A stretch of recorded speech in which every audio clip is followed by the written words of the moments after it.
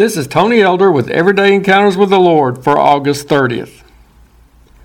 I remember when my wife and I became empty nesters. At first, the house seemed too quiet.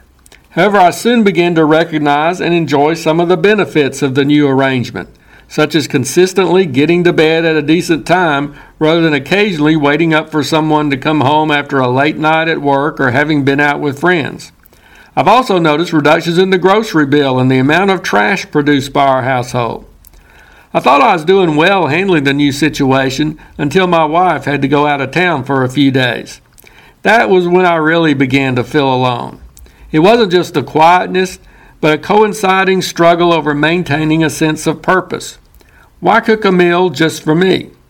Is there still good reason for me to get my work done early in the day so that I have evenings free for the family? After years of my children and their activities taking up much of my time and attention, what constitutes meaningful activity for my life now? This experience has given me greater appreciation and concern for those who find themselves in some degree of aloneness. Granted, the Bible reminds us that no one who is trusting in Jesus as their Savior is ever alone. The Lord has promised always to be with us, and in those times of solitude, we need to encourage ourselves with the assurance of divine companionship. However, the answer for loneliness goes beyond simply the recognition of God's presence with us, as wonderful as that truth is. There must also be a sense of His purpose in our lives.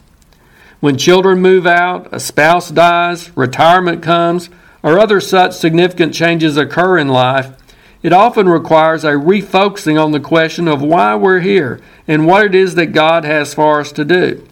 It may mean shifting gears in some aspects of our lives.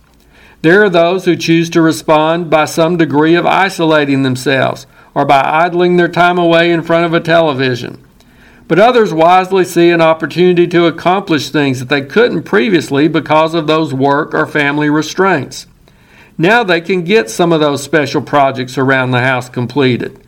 They can read and study the Bible more thoroughly or spend more time in prayer. They can cultivate a closer relationship with their Heavenly Father. They can volunteer to help out at church or in other good community organizations. A nursing home is often a setting ripe for loneliness. Residents have left their own homes, may have less contact with family and friends, and are usually elderly or otherwise limited by physical ailments. I often try to encourage the people I know in those situations with a reminder that they're not alone, that God is with them. But the ones who truly seem to overcome the enemy of loneliness are those who find purpose in their lives within that setting.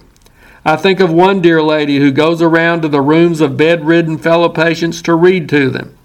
Or another friend who finds fulfillment as other residents or staff members come to her to share their concerns and to ask her to pray for them.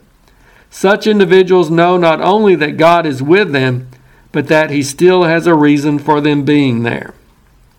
Loneliness can present some real temptations, among which are discouragement, frivolous use of time, and isolation.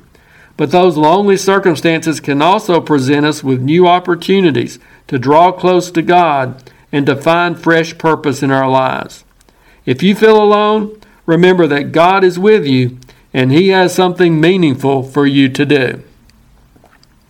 If you're interested, Everyday Encounters with the Lord is available in both book and ebook formats.